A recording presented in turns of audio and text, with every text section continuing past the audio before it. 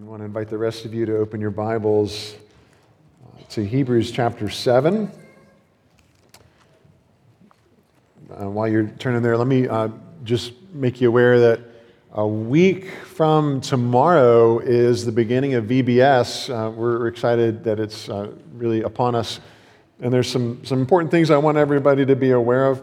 A week from today at 10 o'clock, we won't be having, we'll pause our adult discipleship classes so that we can just have a VBS orientation meeting. All of you who are helping with VBS, if you can attend that meeting at 10 o'clock next Sunday, we'll be downstairs in the fellowship hall. If you haven't been down there to look at the marketplace, it's all set up and it's looking really, really good. So that's next Sunday at 10. Registration's open. If your child or children are going, or you've got friends or family, neighbors who are going, please let them register. We're still receiving donations. Some of the supplies and snacks and things like that are being collected downstairs in the fellowship hall. And then just lastly, I want to remind you that every year for VBS, we wrap up Friday night with a movie night. We'll be out on the lawn there watching the Prince of Egypt, which will coalesce really well with the theme. And it's a good time not only for the VBS families to come together and the parents get to mingle and stuff, but our church family can get to know some of these folks because I don't know what the percentage is this year, but overwhelmingly the folks who are at VBS are not Tab kids. So it's just a great way for us to welcome new families and be hospitable. Kona Ice Truck is going to be there too, just to mention. Yeah, all right. So those are the VBS things I wanted to give you a heads up on.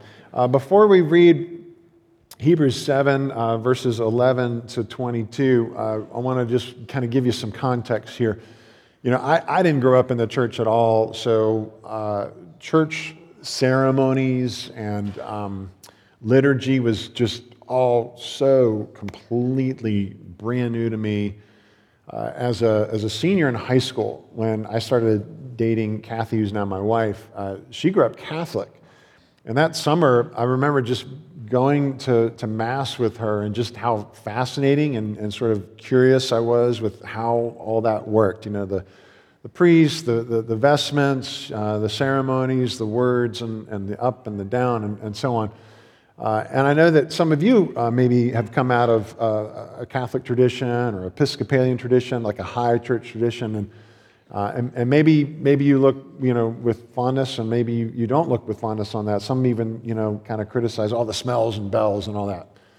Well, no matter where you come from, there's some symbolism there that's not accidental. Whether it's healthy or not, that can be determined based on, whatever the actual ceremony you're looking at. But when you go back into the Old Testament, you see a ton of ceremony, a ton of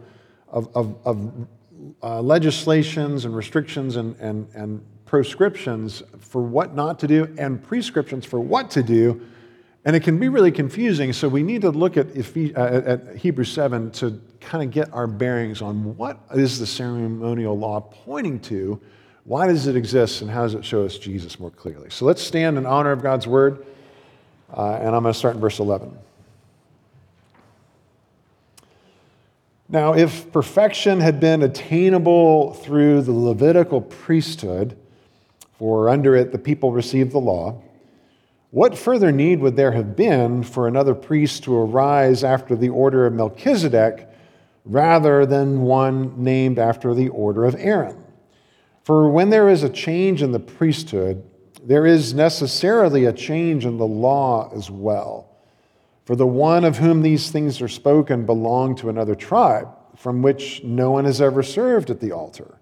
For it is evident that our Lord was descended from Judah, and in connection with that tribe, Moses said nothing about priests. But this becomes even more evident when another priest arises in the likeness of Melchizedek, who has become a priest not on the basis of a legal requirement concerning bodily descent, but by the power of an indestructible life. For it is witnessed of him, you are a priest forever after the order of Melchizedek. For on the one hand, the former commandment is set aside because of its weakness and uselessness, for the law made nothing perfect. But on the other hand, a better hope is introduced through which we draw near to God. And it was not without an oath. For those who formerly became priests were made such without an oath. But this one was made a priest with an oath by the one who said to him, "The Lord has sworn and will not change his mind. You are a priest forever." This makes Jesus the guarantor of a better covenant. Let me pray for us. Lord, we give you thanks for Jesus, our sure and better guarantor. We thank you for his indestructible life, this solid rock upon which we can build our life. And thank you for the priesthood that is his. In his name we pray. Amen. Please be seated. So this passage, as I've said before in Hebrews, kind of requires us to do a deep dive. We got to put that big bell helmet on, and go down deep. So bear with me. I know there's going to be a number of scriptures that I'm going to read. I'm going to try to, keep it clipping along, but we got to get the context in order to know why is this being written. What's the point? And I think it's going to be pretty rewarding. I hope you'll be encouraged. So we need to talk about the order of Aaron, this Levitical priesthood that is established in the Old Testament. Because that is a part of the ceremonial law, the bigger picture of the laws that God gave to his people, saying, this is how you're supposed to worship me. And if we understand what the ceremonial law is pointing to and what it's ultimately communicating, then we'll understand Jesus better, who himself is the guarantor of a better covenant, okay? So we want to start with the order of Aaron, this line of a part of the Levitical tribe who was called and chosen by God to be priests. Not anybody could serve as the priest, as the person who would represent God to the people and who would represent the people to God. You couldn't just decide, hey, I'd like to do that. No, you had to be chosen by God to do that. And he had really strict requirements for that. So verses 13 and 14 in our passage this morning talk about how Jesus comes along and he belonged to another tribe from which no one has ever served at the altar. For it's evident that our Lord was descended from Judah, and in connection with that tribe, Moses said nothing about priests. He's not a Levite. So what's going on with that? That's the thing that Hebrews is addressing and solving for us as we think about that. Jesus is descended from Judah. That's the tribe of kings. We just sang the Lion of Judah, not the priest of Judah. There's no priest of Judah. There's only priests of Levi. And this is in conjunction with places like Exodus 28, where God tells Moses, "Bring near to you Aaron your brother and his sons with him from among the people of Israel to serve me as priests, Aaron and Aaron's sons." And Aaron and Aaron's sons and Moses, who is Aaron's brother, are all Levites. You have to be from the tribe of Levi to be a priest. There's an interesting thing that happens because, with any leadership structure that gets put in place, inevitably somebody wants to challenge the leadership structure, and that's, hey, God's people are not immune. When you get to the book of Numbers in the Old Testament, you see this episode in chapter 16 called Korah's Rebellion. And Korah and some of his associates say, hey, Moses, hey, Aaron, hey, you all who claim to be handpicked by God, you're not the only ones who should be able to do this. And you got this whole episode called Korah's Rebellion. And God says, all right, I'm gonna put this debate to rest, and I'm going to demonstrate that I have uniquely chosen Aaron of the Levitical tribe to be my high priest. And it almost sounds like a scene from an Indiana Jones movie where Moses tells all of the heads of the tribes, give me a staff. He takes all the staffs from all the tribes, and there's Aaron's staff. And he lays all those staffs in front of the Ark of the Covenant in the tabernacle overnight. And the next morning, they go in and they collect the staffs. So every tribe's name's been written on each respective staff. And on and all the other staffs are still dead wood, but Aaron's staff, like this image on the front of your bulletin, has budded with almond blossoms. It's a little bit, strange to our ears, a little bit different, but nonetheless, that was the way the Lord vindicated Aaron.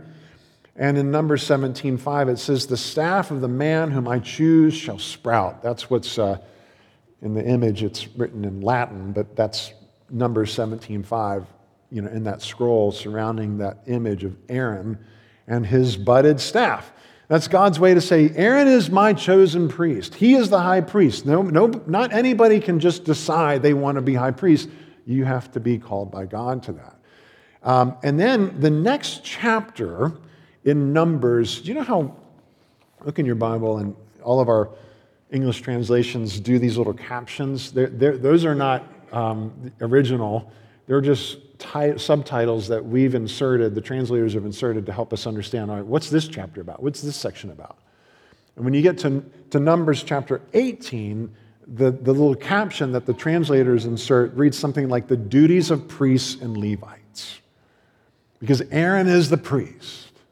Aaron's descendants are going to be the priests, and they all come from the Levites. And, Numbers 18 reads something like this. "Behold, I've taken your brothers, the Levites, from among the people of Israel. They're a gift to you, given to the Lord to do the service of the tent of meeting. And you and your sons with you shall guard your priesthood for all that concerns the altar and all that is within the veil, and you shall serve." So do you get it? This is not arbitrary. God has chosen these folks, and this is the way that he has established worship. And so along comes this other priesthood, and you're going, what's up with Melchizedek? What's up with somebody descended from Judah, that is Jesus, being a high priest? That can't work. That doesn't happen. Well, it does if the priesthood is founded on another calling, another ordinance by God. In addition to Levi, there's another priesthood descended from the order of Melchizedek, right?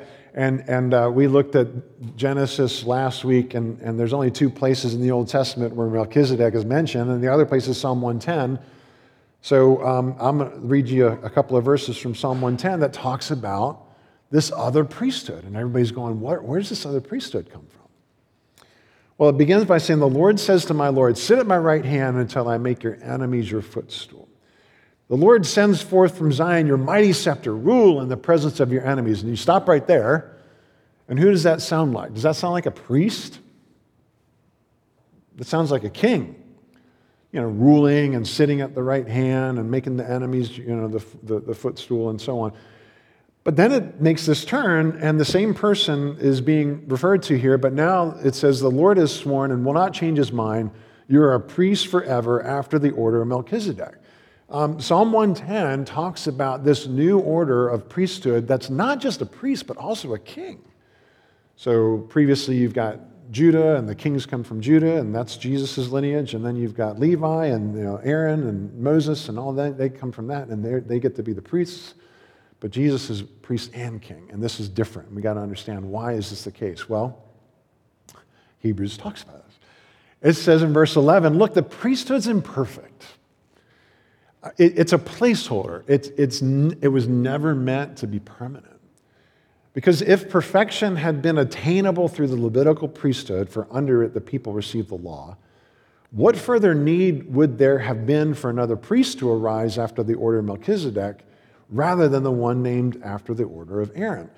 In a few weeks, we'll get to chapter 10 in Hebrews, which kind of expands on this a little bit more. It's a long discussion. Remember, I promised you this deep dive, so we do have to kind of get in the habit of chewing on some meat here instead of just our sippy cup. So we're hanging in here for a long, extended discussion that even goes to chapter 10, where Hebrews says, since the law has but a shadow of the good things to come, instead of the true form of these realities, it can never, by the same sacrifices that are continually offered every year, make perfect those who draw near. Otherwise, they would have ceased to be offered, since the worshipers, having once been cleansed, would no longer have any consciousness of sins. But in these sacrifices, there's a reminder of sins every year. For it is impossible for the blood of bulls and goats to take away sin. So Hebrews is explaining that the ceremonial law was put in place to just hold the place. That the sacrifices, the ceremonies, the priesthood is pointing to something greater, something beyond. It would point to the full and final atonement for our sins where God would completely justify his people through a high priest who's also our King of Kings. That the ceremonial law is designed to lead us to Jesus. Sort of thinking about like how when a lost child is found in a mall or at some kind of big festival or whatever, you take that child and you go find. We tell our kids, look for the person in uniform, look for the police officer, look for the fire department person. So, like the law is like that police officer takes that lost child and brings that child to his or her parents. It helps that child find his way home. That's what the ceremonial law is doing for us, like a kind officer taking us to our Father in heaven, so that we might become, find our way home. Paul explains this. In Galatians 3, he says, if a law had been given that could give life, then righteousness would indeed be by the law. But since the law could not do that, the law was our guardian until Christ Jesus came, in order that we might be justified by faith. And now that faith has come, we're no longer under a guardian. We don't need the police officer anymore. For in Christ Jesus, you are all sons of God through faith. The law is bringing us home so that we land on Christ. All those forms, all those ceremonies, all the smells and bells are leading us to Jesus so that we land on him. The problem that developed with the ceremonial law is that people didn't recognize it's a placeholder. And the mistake that Israel was making, and the mistake that continues to be made with a lot of ceremonies, is that people tend to think that the ceremony itself is how we make atonement for sin, or how we please God, or whatever. And they don't recognize, no, the ceremony is there to lead you to something else, to point us to our need for atonement, our need for a priest. And this is, the mistake that sometimes we make in a lot of things. And it reminds me of the billboard. If you're driving up 250 with me, like I do, and you see the electronic billboards, there's a Sheetz ad where this guy has just got his arms full of all the different things on their apps menu, the cheese sticks and the jalapeno poppers and the pretzel, whatever. It's just all of that stuff. He's just got his arms loaded and his mouth is stuffed full of, I guess, the mozzarella sticks. And the whole billboard just says, why not make apps the meal? Why the Sheetz not? Just go and glut yourself on all of these delicious, products that Sheetz will say, and you can make your dinner out of that. Well, why not? Well, A, because it's not healthy. B, because that's not what the appetizer was invented for. The appetizer is meant to kind of whet your appetite for the real meal, the real thing that's coming. And don't confuse the one with the other. People sometimes assume that the ceremonies of the law become the substitute for the Savior, and that's never the way it was supposed to be. Look, I know this is a conversation that we're having out of the Bible, and we think about Judaism and now us, as Christians, but this isn't just for religious categories. Like, we do this all the time. There's sort of this magic that we invoke through the rituals and the ceremonies. Maybe they're religious ones, and maybe they're not necessarily religious, because anything can become a ceremony that is designed to kind of maybe get the universe to bend toward blessing and away from cursing us, right? So this is where superstitions come from.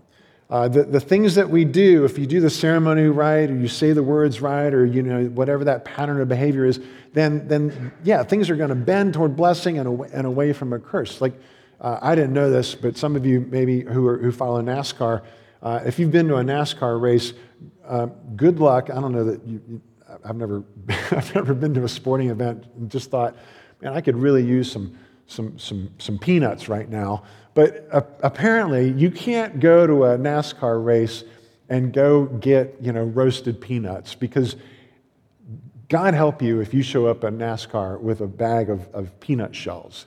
There's some kind of bad juju about having peanut shells in a NASCAR race, because somewhere decades ago there was a bad crash and a driver died, and they found peanut shells at the bottom on the racetrack where his car was.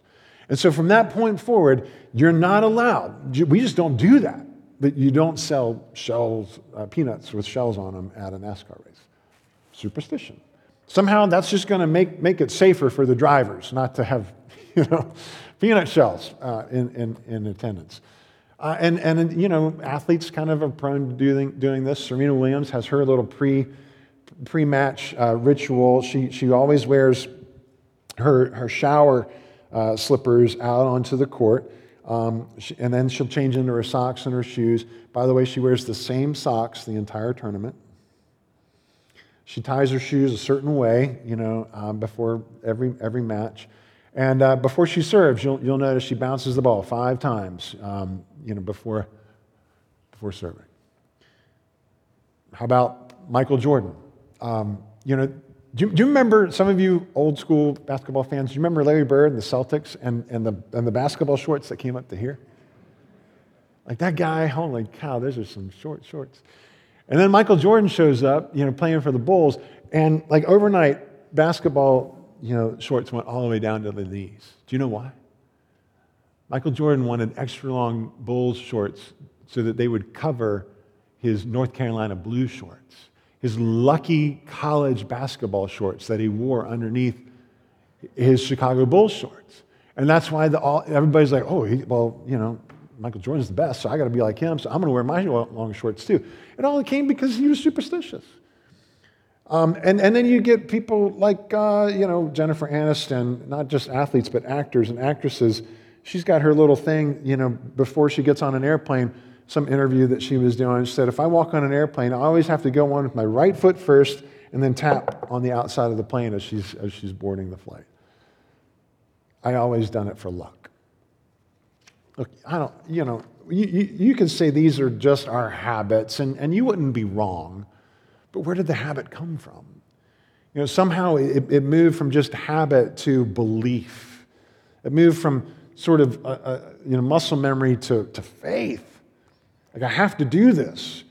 And you can call it superstition, you can call it luck, but really it's all about faith. What am I believing is going to bend the universe toward blessing and away from a curse? And so what I want to ask, the question I want to pose to you is, where is the line? Where is the line in between superstition and religion? Like good religion, true religion, the kind of religion that pleases God. Where is that line between the ceremonies that God blesses and what he doesn't bless? And I'll just take a stab at drawing the line. At least in the Old Testament, you could draw that line, a bright line, in between the ceremonial religious laws that God prescribes, right? He prescribes these things that I want you to do in order to worship me, versus all the rest of the ways that all the other people and cultures might have imagined that they could leverage the spirits and the supernatural powers and their gods and deities and all sorts of things in order to get blessing, or at least to avoid the curse. That's where the line was, between superstition and religion. God is the Lord of lords and King of kings, and we have to approach him in a way that he prescribes, rather than just sort of imagining, well, I can do it my way. And so whatever he's revealed, that's what true religion is, and whatever he hasn't, that's just superstition. It's just kind of hopeful, wishful thinking, maybe I'll get lucky or whatever. And then you come to the New Testament, and the line gets moved. The line gets moved from in between the ceremonial laws that God has prescribed and all the other ways that people try to approach God on their own merits. The line of the sacrifices and the priestly order and all of the temple ceremonies, all of that gets moved because it gets fulfilled in Jesus. And so that line between religion and superstition in the New Testament gets moved to the foot of the cross. Because Jesus is the fulfillment of all that God had prescribed in the Old Testament. It put any and all ceremonies that compete with the cross into the category of superstition. Why? I think we get some help from C.S. Lewis and the Chronicles of Narnia, The Lion, the Witch, and the Wardrobe. I know it's a familiar story to a lot of you, so that's good. I mean, Lewis wrote the Chronicles of Narnia to try to give children categories to understand, like, some of these themes. And one of the themes there, if you don't know the story, Aslan is this lion, the Lion of Judah, right? He's the Christ figure. And the White Witch sort of represents the law, and she comes to Aslan demanding blood, demanding Edmund's life because he's a traitor. And the deep magic says that, when there's a traitor, that traitor's blood will be shed. And so the White Witch meets with Aslan, and they reach an agreement. And to everybody's shock and horror, Aslan is killed by the White Witch. And his dead body is laying on the stone table. And Susan and Lucy are just beside themselves with grief. They can't imagine their hero has perished and that evil seems like it's won. And they're keeping guard over the corpse all night long, and finally the sun comes up, the dawn breaks, and they hear this crack, and they don't know, what happened, and they realize the stone table itself has cracked, and Aslan is alive, and he's standing right before them, and they just can't make sense. How did this work? And Aslan explains to Susan and to Lucy that, the witch knew the deep magic, but she didn't know the deeper magic. He says it means that though the witch knew the deep magic, there is a magic deeper still which she did not know. Her knowledge goes back only to the dawn of time. But if she could have looked a little further back, into the stillness and the darkness before time dawned, she would have read there a different incantation. She would have known that when a willing victim who had committed no treachery was killed in a traitor's stead, the table would crack and death itself would start working backwards. Lewis is giving us a category to understand the gospel, where a willing victim who had committed no treachery gave himself for us, died in the place of sinners, so that God's foundational promise to provide atonement for sinners would stand. That all who look to Jesus and call upon him for the forgiveness of our sins can know for sure that our sins really are removed from us as far as the east is from the west. So that's the new line. The line got moved from between the ceremonial laws of the Old Testament to every other way of means of approaching God. And now all of a sudden all the ceremonial laws are not necessary for us to keep. Instead, that line gets moved to the foot of the cross because Jesus has fulfilled those laws. And it's not the same. Well, I want to be careful here, lest we start to imagine that, then the ceremonial laws, therefore, are useless. They're not. We don't observe them anymore, but they still teach us. Well, we don't perform, all of those sacrifices. We do need to understand what they're pointing to and what they represent. We need to see their significance, how they were pointing us to Jesus, who would say about himself, look, I destroy this temple and I'll raise it up in 3 days. He meant his body. He was pointing to himself as the fulfillment of the temple. The temple was the place where heaven and earth would meet, where God would come down and people could ascend and they would meet with God. And it was this, singularity on earth. And Jesus says, I'm that.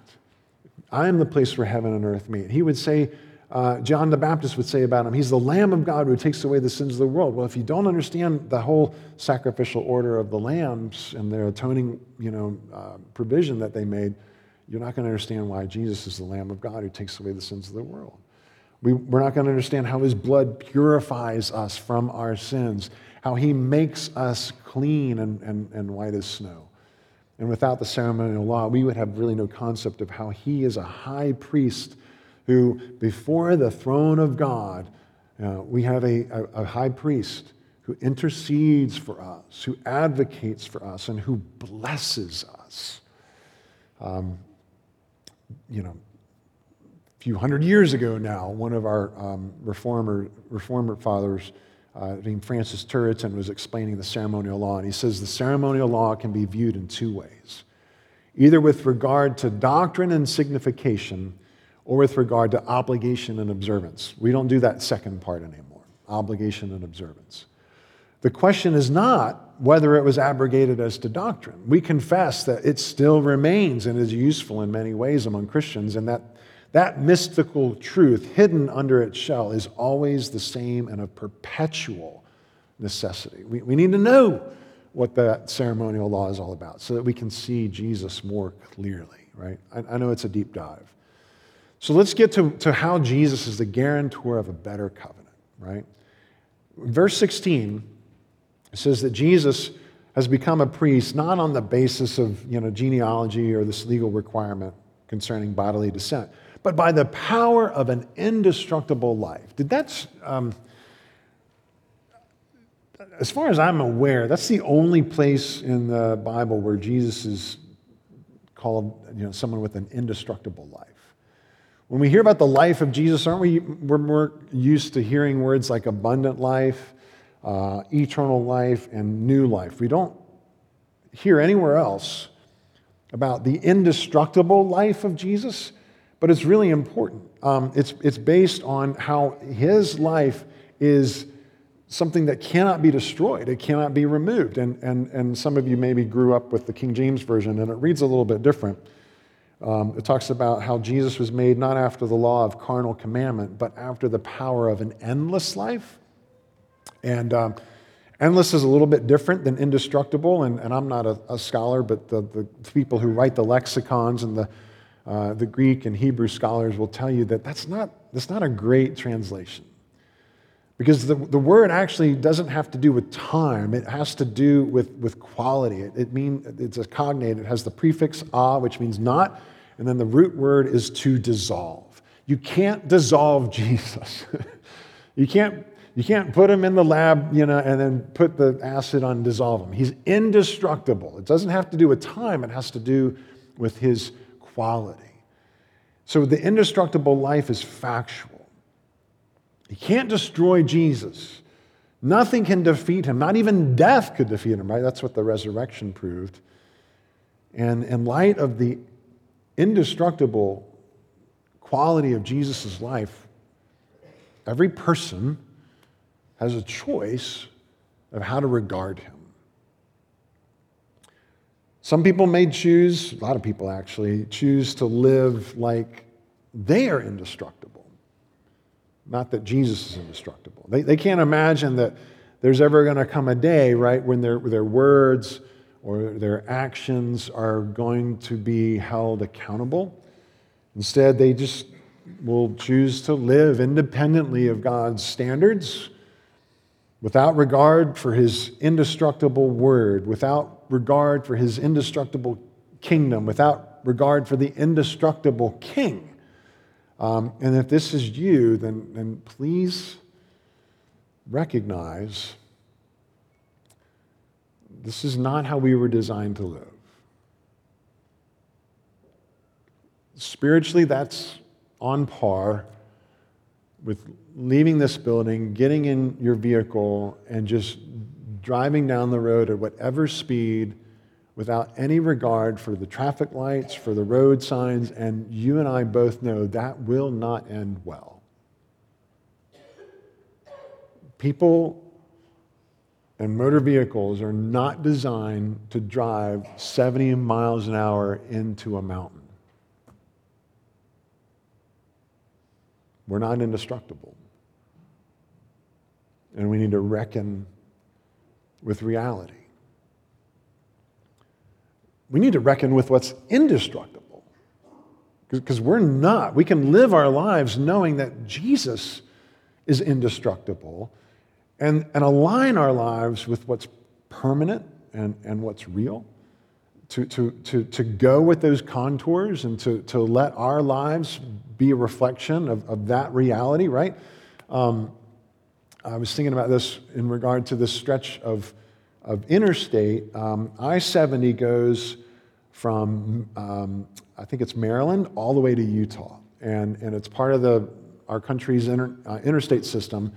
And I-70 was the last full stretch of interstate to be completed about 30 years ago. And the last section of I-70 to be completed was in Colorado in Glenwood Canyon. And so I have an uncle that lives in Fruita near Grand Junction, Colorado. And so if you fly into Denver, you got to drive through the Rockies to get down to Fruita. And so I've been through here a couple of times, and it's just breathtakingly beautiful to drive this stretch of I-70. This is just a picture of it.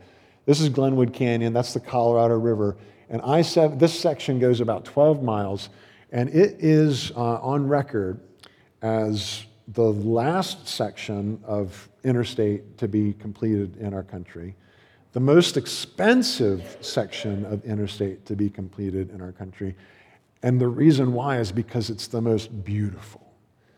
And it has won engineering awards. Like the Colorado Department of Transportation earned the 1993 Outstanding Civil Engineering Achievement Award for the American Society of Civil Engineers for this section of interstate. Why? Because it reckons with reality. And it follows the contours of Glenwood Canyon and the Colorado River in a way that, okay, these are rocks. These are indestructible. And yet, we can coalesce with these. And it's a pleasure to drive through, except when it's snowing and raining and really, really death-defying. So you don't want to do that. But when it's beautiful, it's gorgeous. And people travel just to drive that stretch. And that's what our lives can be like. When we reckon with the reality that Jesus is indestructible, and instead of fighting that, we acknowledge that, and we go with the grain of his kingdom and say, I want to follow you, and I want to be a pathway for others to follow you too, then he gets glory. People can worship him. We can see his beauty. You know, sort of thinking about our lives as that stretch of interstate. This is how God's calling us to reckon with reality, to go with the flow of his kingdom, his indestructible kingdom. And that gives us this permanent hope, by the way. This indestructible life isn't just like so that we who are perishable don't perish in light of what's imperishable. No, the indestructible life of Jesus gives us hope. Because when we acknowledge his indestructibility, he then becomes our foundation. He who cannot be destroyed means that when we build our lives on him, we are united to his indestructibility.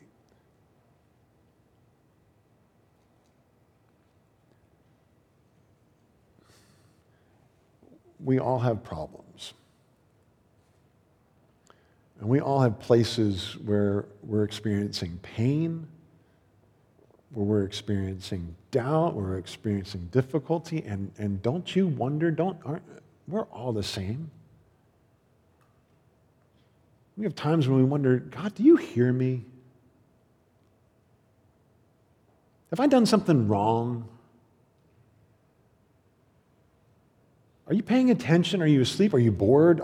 Is my life just not as exciting as other Christians who seem to have your direct line?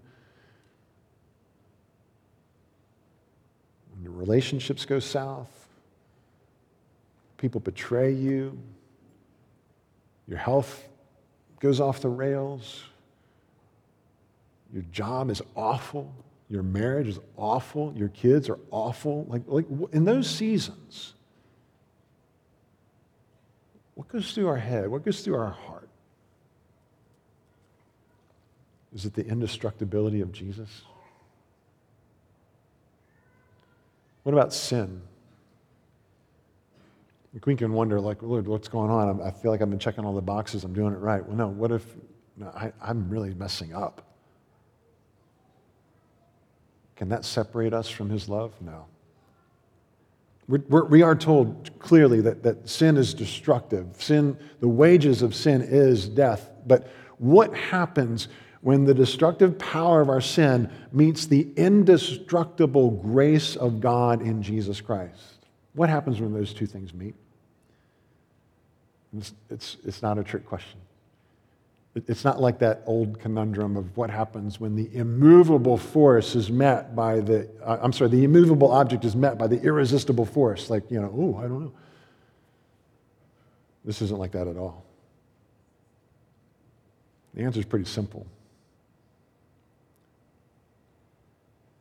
When our sin meets the indestructible grace of God in Jesus, in his gospel, it's like bugs on our windshield. When you drive through Glenwood Canyon, you want to stay on the highway. You want to stay in your lane. It's not going to be good if you veer off. But every bug that hits your windshield, it's like our sins, our failures bouncing and just splatting on the indestructible grace of God for us in Jesus. There's nothing that can separate us from the love of God that's in Christ. When he is your foundation, you cannot lose. You cannot be separated. You cannot lose that hope. And that is why this is so permanent for us. This is the power of Jesus' priesthood based on his indestructible life. And this is why you and I, in those moments where we're wondering, Lord, do you even hear me? Yes. Don't look at our circumstances. Look at Jesus. Look at the power of his indestructible life. Look at his priesthood rather than our ceremonies and our things that we do or don't do. Look at him and have hope. Let me pray for us. Lord, we give you thanks for Jesus, our high priest, who loves us and who gave himself for us.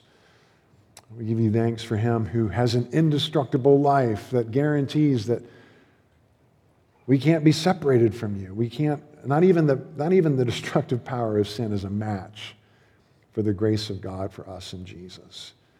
Lord, would you help us to choose wisely with regard to the contours of reality, that we would live our lives on the foundation that is Christ, rather than challenge that or imagine that we are indestructible.